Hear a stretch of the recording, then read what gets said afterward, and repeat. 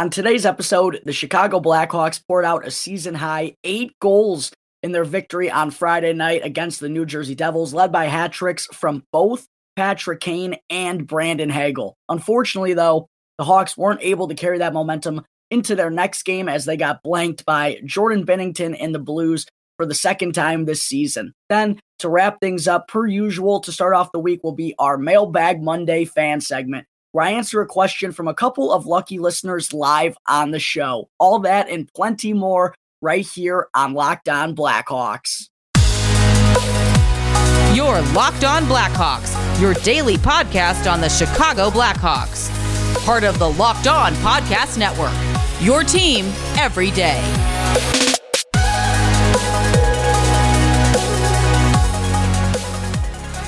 Welcome into Locked On Blackhawks, your daily podcast on the Chicago Blackhawks. Today is Monday, February 28th. I'm your host, Jack Bushman. You can find me out on Twitter at JackBushman2, or you could also go and check out my Strictly Blackhawks account at Talkin' Hockey for all the latest Blackhawks news and updates. And if you like what you're listening to today, then please be sure to go and follow the podcast. It'll help me out tremendously, and it only takes a quick click of the button. You can also go and leave me a review if you want to as well. And best of all, it's 100% for free wherever you may be listening to your podcast, whether that be through Apple Podcasts, Odyssey, Spotify, Google Podcasts, etc. It's all absolutely for free. And if you go and follow the show right now, then you'll be able to get the latest episode as soon as it comes out each day. All right, good morning, everyone. And as always, thank you for tuning into another episode of Locked On Blackhawks and for making the show your first listen here to start off your week. And to kick things off on the show this morning first, I wanted to start by breaking down the first of the Chicago Blackhawks 2 games from over the weekend, which came on Friday night against the New Jersey Devils. And let me tell you, folks, I was lucky enough to be in attendance for this one, and it was probably the most fun I've ever had at a Blackhawks game, except for Game 6 way back in 2016 when the Hawks forced Game 7 against the St. Louis Blues. This was probably the best regular season game I have ever been to because not only did this wind up being an 8-5 final, but there was just tons of back and forth action on both sides. Hawks also converted for 3 power play goals. And of course, both Brandon Hagel and Patrick Kane went on to record hat tricks. I mean, it had everything you could want. It had everything you could want in a game. Just crazy back and forth stuff. The game was actually just bananas. And going back to the show on Friday, one thing I wanted to mention, which is kind of funny, if you go back to that episode on Friday with the potential goaltender battle, looking to be Kevin Lankinen, who was making his first start in well over a month, finally returning from a hand injury, facing off with John Gillies for New Jersey, who just has not really had a great season, to put it nicely. With that being the projected goaltender battle, I did say on Friday's show, you should probably take the over in this one. And I even had a couple of my buddies betting on it because I told them to do so. But I didn't know that the over still would have hit if the line had been set to 12.5. I mean, 13 goals scored in this one on Friday night. And of course, a season high 8 goals from the Chicago Blackhawks. Actually, it ties their season high, which came not that long ago against the Detroit Red Wings. But the first time the Blackhawks had scored 8 goals on home ice so far this season. It was just a crazy game. Super fun to be in attendance for. One of probably the best home game for the Blackhawks this season. The most fun, at least. It was definitely the loudest I've heard the United Center roar this season. So it was just a lot of fun all in all. But even though it was an 8-goal performance from the Blackhawks and the offense went crazy, they still played some pretty sloppy defensive hockey, especially in those opening 40 minutes. Fortunately, the Hawks did score the opening goal of the game, which came from Brandon Hagel off a terrible New Jersey turnover. And the Blackhawks, if you've been watching them all season, then you know they basically got to score the first goal of the game to win. They haven't won a game in which they didn't score the opening goal since way back on January 11th against the Columbus Blue Jackets. And I believe it's only happened 4 or 5 times total throughout the course of the season. So it always seems to be big for the Hawks to get the first goal. They got it from Brandon Hagel early on in the first period. But then the Devils actually rattled off 2 in a row. Seth Jones made a bad turnover in his own end. Jack Hughes wound up tying the score just a couple of minutes after Hagel's opening goal. And then Yegor Sharangovich absolutely roofed a shot after the puck kind of bounced up into the air and he grabbed it and found some open ice. So it was actually 2-1 Devils after the opening 20 minutes. But then in the second period, the Hawks power play went absolutely insane. They rattled off 3 consecutive power play goals. Patrick Kane was responsible for 2 of those. And then the third was also Brandon Hagel's second goal of the game as well. 3 points just like that for both Kane and Alex DeBrincat. The Cat had an assist on all 3 of those power play goals. And of course, both Kane and Hagel already had 2 tucks there in the second period. But the Devils in this one, even though the Blackhawks offense was going crazy, they weren't going to go away quietly. And the real killer in the second period for the Blackhawks, when they had all the momentum on their side, their power play was proving to be unstoppable at that point. They allowed Jesper Bratt to get a breakaway opportunity in the final 2 minutes of the period. Just absolutely unacceptable, something your defense can't do, especially when your goaltender's in his first start in well over a month. The Blackhawks made far too many defensive miscues in this one, and that was a key one at the end of the second, giving Jesper Bratt that breakaway. He beats Lankinen and cuts the deficit to 4-3 after, coffee's hitting me, folks, 4-3 after 40 minutes. And then in the opening first half of the third, the Devils did go on to tie this game 4-4. It was Siegenthaler scoring his first goal of the year on an absolute snipe from out near the blue line. Nothing Lankinen could do on that one. But that tied the game up 4-4. But then the Blackhawks really took over and had a couple of really big goals in just a 40-second span. The first came on a 2-on-1 from Kirby Dach. This was a nice play by the Blackhawks to get out of their own zone. Caleb Jones gets it up. Dach has a 2-on-1, and he recognized right away that the defender, he was just taking away the passing lane. He was daring Kirby to shoot the puck or take it to the net. And finally, Dach made the selfish decision for once, and he needs to do more of this. Just drive the puck to the net as hard as possible and make them defend you. It's going to open up something for you or your teammate one way or the other. You got the man advantage. Just don't force anything.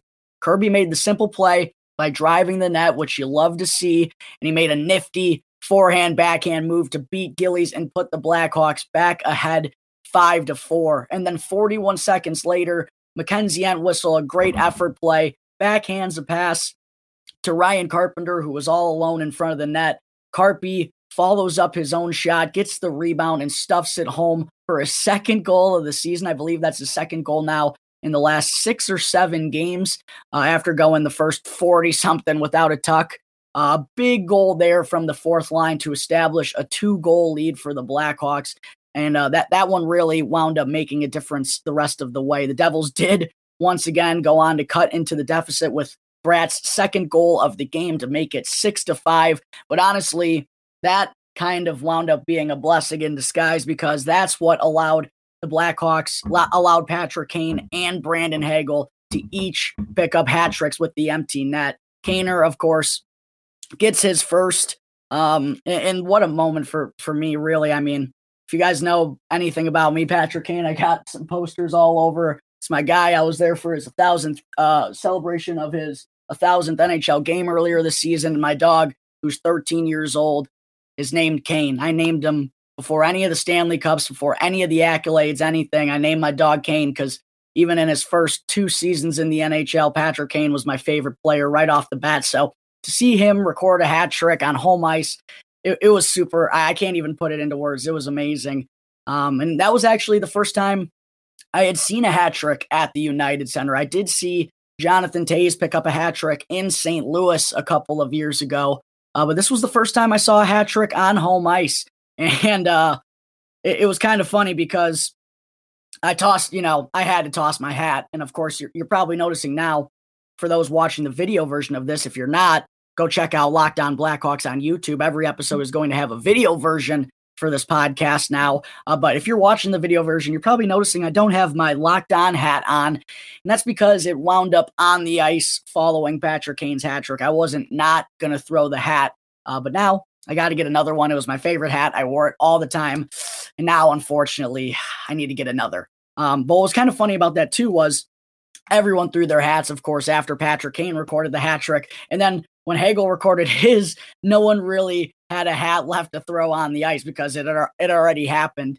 But what a crazy sequence to finish this one off on Friday night. 8-5 win for the Blackhawks, and only the 8th time in franchise history that two players recorded a hat trick in the same game for the Blackhawks. So what an incredible way to just wrap up an insane game from start to finish, an 8-5 victory for the Hawks over the New Jersey Devils on Friday night.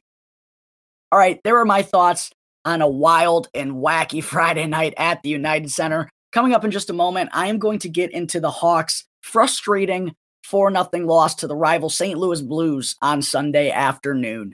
But first, I need to talk to you all about Built Bar, which is a protein bar that tastes just like a candy bar. It's the new year, so that means New Year's resolutions. And if yours is about getting fit or even eating healthier, then make sure to include Built Bar in your plan, because right now you can get the best of both worlds with Built Bar. Delicious and healthy. In so many flavors, you'll have a hard time choosing. Are you going to go with raspberry or mint brownie, coconut almond or double chocolate, cookies and cream or peanut butter brownie?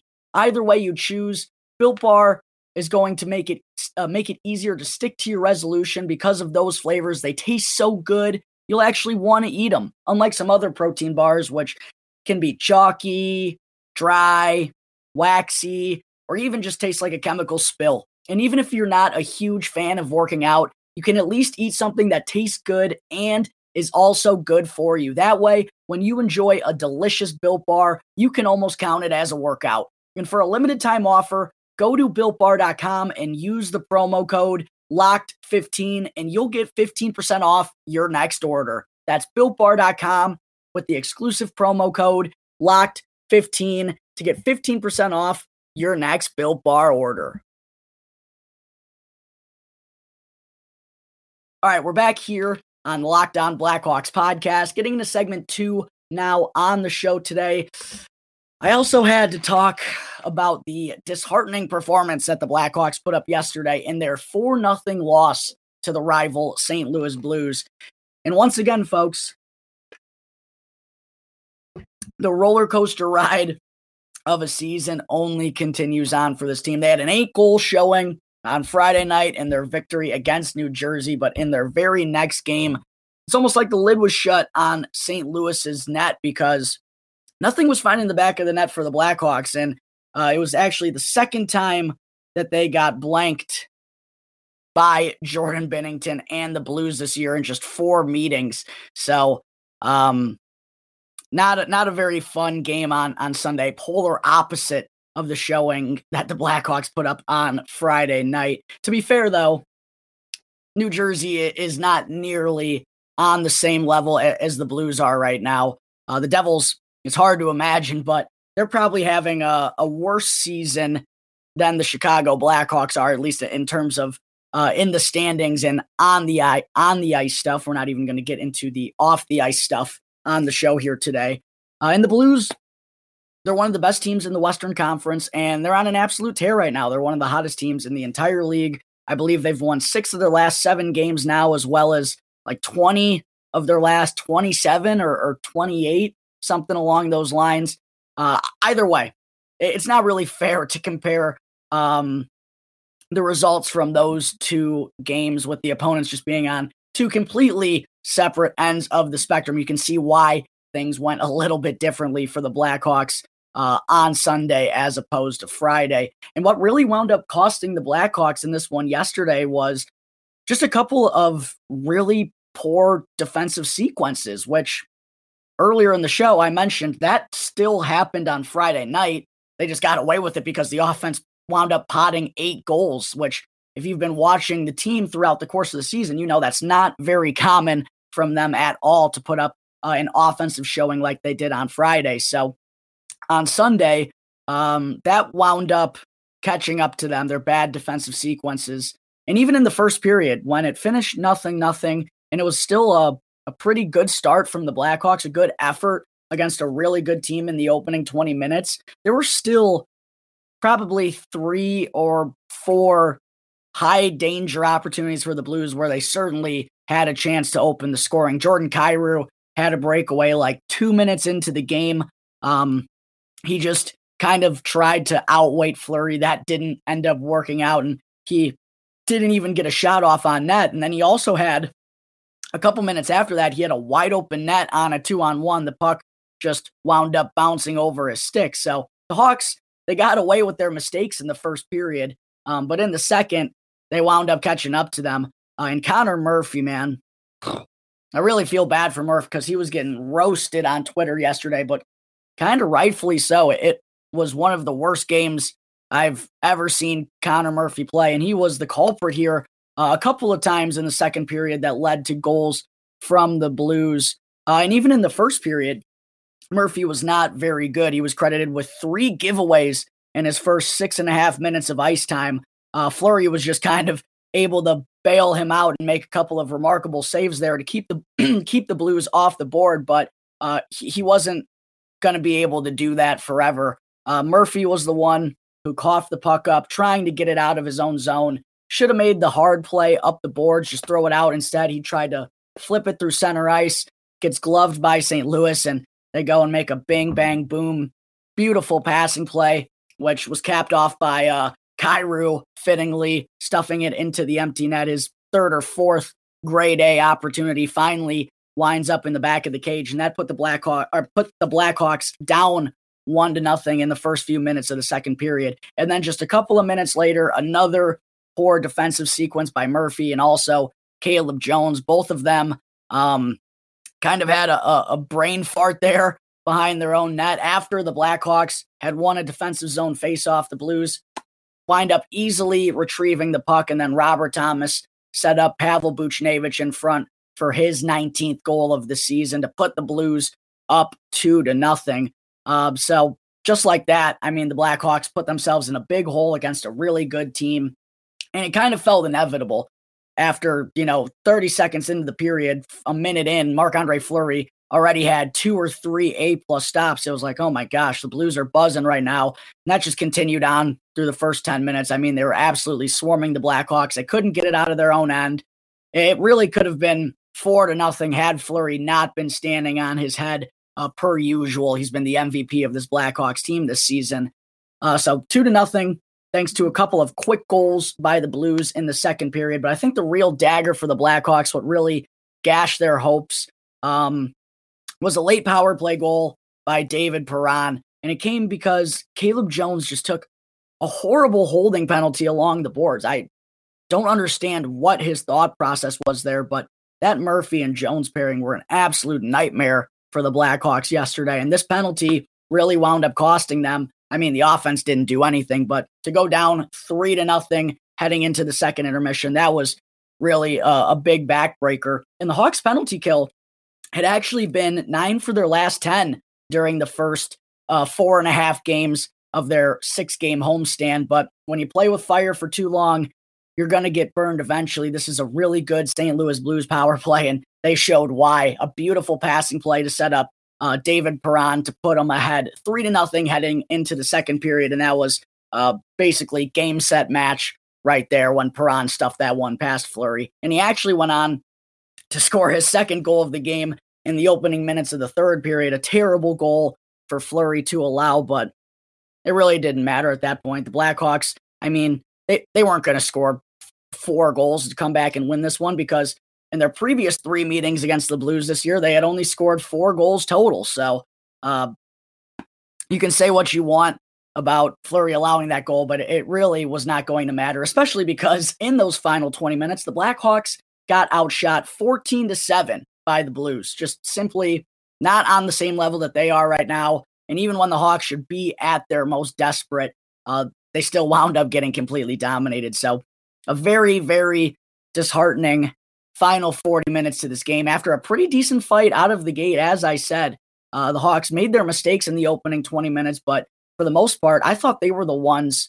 who controlled the pace of the play and had the better scoring opportunities, but the same couldn't be said throughout the remainder of the game, and they wind up getting shut out for the second time in 4 meetings against the Blues this season, dropping the season series 3-1, and they have also now lost 4 of their first 5 games during the 6-game homestand.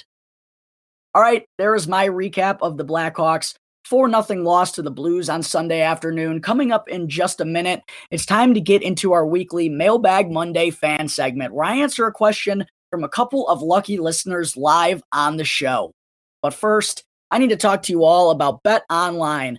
Football season may be over, but BetOnline still has way more odds and info for both pro as college hoops as things begin to ramp up. From game scores, totals, player performance props, to where the next fired coach is going to land, BetOnline remains your number one spot for all sports betting here in 2022. And it's not just basketball. From the NHL to boxing and UFC, right to your favorite Vegas casino games, do not wait to take advantage of all the amazing offers available for the 2022 season. BetOnline is the fastest and easiest way to bet on all your favorite sports and Vegas casino games. BetOnline, where the game begins. Welcome back to Locked On Blackhawks podcast. I'm your host, Jack Bushman. Moving on into segment 3. Before I finish things up here to start off the week, I still have to get into our weekly Mailbag Monday fan segment, where I answer a question from a couple of lucky listeners right here on Locked On Blackhawks.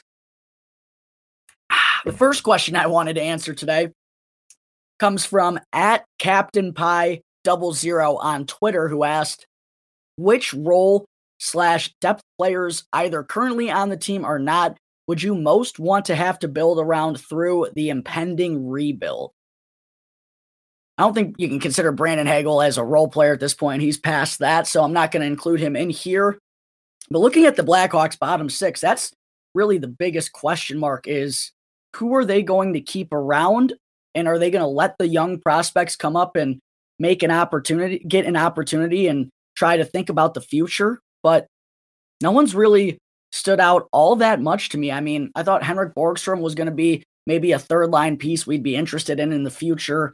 Philip Kurashev really has not been consistent enough, I think, to put himself in that conversation. I know he's still pretty young, but he hasn't been all that impressive. He has his flashes, but the consistency has been a huge issue both this season and last as well. So I think Kurashev's worthy of getting more opportunities, but his clock is starting to tick a little bit. One guy I am super intrigued about, though, is Sam Lafferty, because first off, he's not going to be a costly re-sign. He hasn't put up good offensive numbers by any stretch of the imagination so far in his time with the Blackhawks, but his ability both to get pucks out of the defensive zone, something I've noticed he's very responsible, but also on the forecheck, he's one of the few guys who has the size and the speed to go in there and retrieve a puck. He's good along the boards. He's a swift skater, and while the offensive numbers aren't going to flash you, I believe he only has 1 or 2 points so far with the Blackhawks, the opportunities are there. And even when he's played on the second line at times, I've thought he's looked pretty comfortable there along with some skill guys. So Sam Lafferty is definitely someone who intrigues me. Josiah Slavin, potentially. I thought he looked really good during his first stint up with the Blackhawks. He's kind of faded a little bit since, but I'm intrigued by his size combination, and I think he has a little bit more offense than he's shown us so far in his game. Mackenzie Entwistle is someone who I really like what I see. He's still learning. He's still a young kid, and the numbers aren't the greatest, but the way he is willing to bang along the boards, I love his size. I love his speed.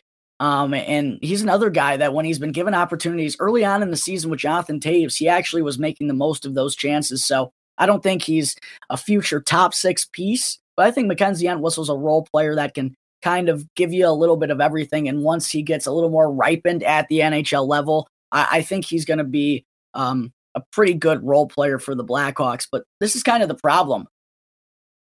The Blackhawks haven't done a very good job in their prospect pool in the last 3 or 4 years. They don't have very many prospects with high-level abilities. So it's hard to say anyone really is going to be a future piece that's in the minors right now, other than Lucas Reichel. I'm intrigued by Evan Barrett, but he's had a pretty rough go of things so far down in the AHL this season. I thought he was going to be a future bottom six piece, but for him to still not have made his NHL debut at this point, that's certainly a bit concerning. And then the rest of the Blackhawks prospects, kind of with NHL futures all around the back end. So up front, it's pretty limited. But in terms of defense, I think Alec Regula is someone who is just going to grow his game more and more. I'm really intrigued about his future because I think he's got more offense than people give him credit for, and he's also a big body. It's just about getting some NHL experience now and learning how to ripen his skills a little bit, how to grow his skills a little bit more. And he's just kind of getting a taste of what it takes to be successful at the NHL level. So I think Alec Regula is a role player who could potentially have a good future with the Chicago Blackhawks. Wyatt Kalynuk also, I'm kind of surprised about the limited opportunities that he's gotten this season, although there is kind of a logjam on the back end for the Blackhawks at the moment. But I think Kalynuk is someone who has some good offensive game to him. I don't know if he's ever going to be the best defender, but could be a second power play option or maybe even a first. It's probably Seth Jones's spot, but Seth hasn't scored a power play goal, nor has any Blackhawks defenseman for that matter all season long. So something might have to give there. But yeah, overall, it's really hard to think about the role players that the Blackhawks have in their organization right now. I don't know who's going to be filling out those third and fourth lines in a couple of years. And because of that, I kind of get the feeling that they're going to have to go elsewhere and either make moves by trade or through free agency to kind of round out that group to be competitive once again. I don't know if they have that in their organization right now. The second question I wanted to answer today comes from Rocky Top Outhouse on Twitter, who asked, why are two of the final three candidates for GM baseball guys? Is there any salvaging of this roster, or is it a complete sell-off for at least this and the next season? Well, first off, Jeff Greenberg's the baseball guy. Kyle Davidson is currently the Blackhawks interim GM, and Matthew Darsh is in the Tampa Bay Lightning's front office, so only one of those three guys are baseball guys. But I will say this. When I was talking with Ben Pope from the Chicago Sun-Times last week, he brought up an intriguing option, which I don't know if Kyle Davidson would be willing to do this, but if the Blackhawks were to hire Jeff Greenberg as their next general manager, it would make a lot of sense for Davidson to still be in a major role to kind of provide the hockey experience and experience within the organization to help Greenberg out, because as many of you know, Greenberg has no professional hockey experience in the front office. He is a fine executive in terms of Major League Baseball, but no one knows if that's going to translate well to the ice or not, really. I mean, it would be a pretty hard sell to Blackhawks fans, I think, for Greenberg to get the GM job all by himself. So if he were to wind up being the hire, I would expect Kyle Davidson, if that's something he would want to do. Obviously, if he doesn't wind up getting the job, maybe there's somewhere else that could be tempting to him. Maybe he's offered a GM job with another team that may draw him out of Chicago. But if he's willing to stay with the organization, apparently they like what they've seen from him and they'd like him to stay on in some way, shape, or form. That would make sense for him to kind of aid Greenberg into the process of being a general manager and be that kind of hockey expertise on his shoulder to guide him through everything. I do think that's a possibility. But in terms of salvaging this roster, it's tough. I just talked about the bottom six. It's really hard to gauge who's going to be a future piece there. A guy like Ryan Carpenter could be on the block right now. Henrik Borgstrom could be as well, with the way he hasn't been able to perform so far consistently in his NHL career. There's also Philip Kurashev, huge question marks surrounding him. These are all guys that you could get trade pieces for if you're not certain about their future, if you're the Chicago Blackhawks. But I do expect them to be sellers. I mean, Calvin DeHaan, got to assume he's going to be gone. Marc-Andre Fleury, I know it's a complicated situation. They got to get rid of him. I think they got to get as many draft prospects and draft as much draft capital and young prospects as they can, because right now it's clearly not working. And to not have a first round pick in next year's draft, that's going to hurt if they're not able to net one. I think they got to do everything in their power to go and get that because they don't have a lot of high end prospects in the system. So it's hard to think the future is going to be bright unless they go out and make trades or they draft very well. So because of that, I do expect them to be major sellers. I'm really interested to see what's going to happen with Dylan Strome and Dominic Kubalik. Both guys have been rumored to be on the trade block for quite some time. It would be interesting to see what kind of returns they'd wind up getting, or even if the Blackhawks decide not to trade them at the deadline, are they going to still be pieces of the future? There's a lot of things jumbling around right now. But I think, I don't know if you can salvage this roster. It's hard, especially when money's not going to be an issue for this team going forward. Patrick Kane and Jonathan Toews, of course, have their deals coming up soon. Kaner could still get something along those lines of what he's making right now, but Jonathan Toews is not going to be making anywhere close to $10.5 million. So the Blackhawks are going to have a lot of money, and I feel like because of that, you're probably going to trade as many pieces as you can right now to give yourself so many opportunities in the future. That's what I would be doing if I was in control of the Chicago Blackhawks, and I think that's really the only option they have based on what we've seen out of this team so far this season, not even being close to a Stanley Cup contender. The final question I wanted to answer today comes from @CaptainCrommy on Twitter, of course, who's a longtime listener of the show. I appreciate it. Captain Crommy asked, do the Hawks even have a single defenseman that you would consider to be a top pairing player on a Stanley Cup contending team on their current roster? Well, Seth Jones is the only one who could be capable of that. Even Connor Murphy, at his best, he's always been more of a 3 or a 4 than a 1 or a 2. And Jake McCabe, I kind of think, is in that same boat. He's probably a 3 or 4. I know a lot of people are saying, oh, he's not even that. And I get that it's been a rough first year for McCabe in Chicago. It's also been a rough year for Murphy too, but people are so quick to forget how good these guys were. Like Connor Murphy was the anchor on defense for the Blackhawks the last 3 seasons. And now because he's had a bad 55 games or so, everyone's calling for him to be traded when they just gave him an extension. That's probably not going to happen. He's also one of the leaders on this team on and off the ice. So I don't really get the hatred for Murphy when he's been really good for the Blackhawks over the past 3 seasons. This is not the year he wanted to have. But I don't understand why people are so quick to jump on him when it's not his fault alone that this team is horrible. Same with Jake McCabe. I do think he's more of a second pairing guy than a first pairing guy ever, but he's better than people give him credit for. He's actually been pretty decent these last 2 or 3 months. It was just a horrible start to the year for him when he was kind of trying to get situated with this new team and the new system. But as for Seth Jones, it's tough. I don't know if he's a top pairing guy on a Stanley Cup contending team. I don't think we know the answer to that because when he's at his best, he's a difference maker. No way about it. He's got the size. He's got the speed. He's got the offensive game. He's not an anchor on defense. He's not a number 1. I don't think Seth Jones is number 1, but I think he could be a very good number 2. And I know people are going to hate the price tag that comes with that. And maybe even Seth Jones could be a number 1. Listen, this is a guy who he's kind of had a roller coaster of a career, right? I thought he's been pretty good this season. Not great. The Blackhawks need him to definitely pick up the offense a little bit. But I think if he were surrounded by better teammates, his game would be even better than it is right now. And on a terrible Blackhawks team, he's been one of their better players this season. I don't care what anybody says. If you watch the Blackhawks, yes, Seth Jones is guilty of making turnovers in the defensive zone from time to time. And I think his inconsistency on a nightly basis, that's what more so makes him a number 2 defenseman than a number 1.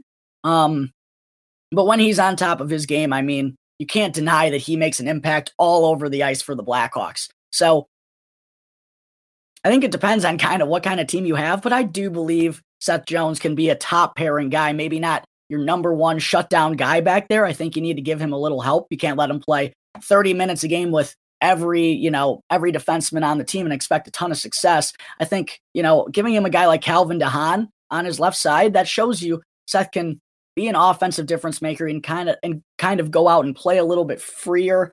I think that's kind of the situation that he's in. I don't think he's the number one guy, but you give him a good piece there, and he's a top pairing player when he's at his best. So aside from that, though, yeah, the Blackhawks defense is a question mark, especially when Murphy and McCabe aren't playing their best. I still think their ceilings are second pairing players, but they got to show that more consistently, and they have not done that at all this season for the most part. So it's a bit concerning that the Blackhawks went out and made some defensive moves, and they're still not the sharpest defensive team by any stretch of the imagination. But to wrap up the question, you can all debate over whether you think Seth Jones is a top pairing player or not. I think he is, but I know there are plenty of people out there that feel differently. But I think at his best, Seth Jones is arguably one of the best defensemen in the entire NHL, maybe just not on a nightly basis. All right, folks, I think that will wrap up Monday, February 28th episode of Locked On Blackhawks. Thank you again for tuning into the show, and be sure to go and follow the Locked On Blackhawks podcast for free right now on your favorite podcast app, and you can get the latest episode as soon as it comes out each day. And after the show, be sure to go and check out the Locked On Fantasy Hockey podcast. Its hosts Steele Roden and Flip Livingstone, help you become the expert of your fantasy league. It's free and available on all platforms right now, so be sure to check out Locked On Fantasy Hockey wherever you get your podcasts. Once again, thank you for tuning into today's episode. I'm your host, Jack Bushman. You can find me out on Twitter at JackBushman2, or you could also go and check out my Strictly Blackhawks account at Talkin' Hockey for all the latest Blackhawks news and updates. And for any questions at all regarding anything related to the show, feel free to email lockedonblackhawks@gmail.com. You can also hit me on any one of my Twitter accounts, or you can call 708-653-0572 to leave a voicemail. So until tomorrow's episode, thanks again for listening to another episode of Locked On Blackhawks, part of the Locked On Podcast Network, your team every day.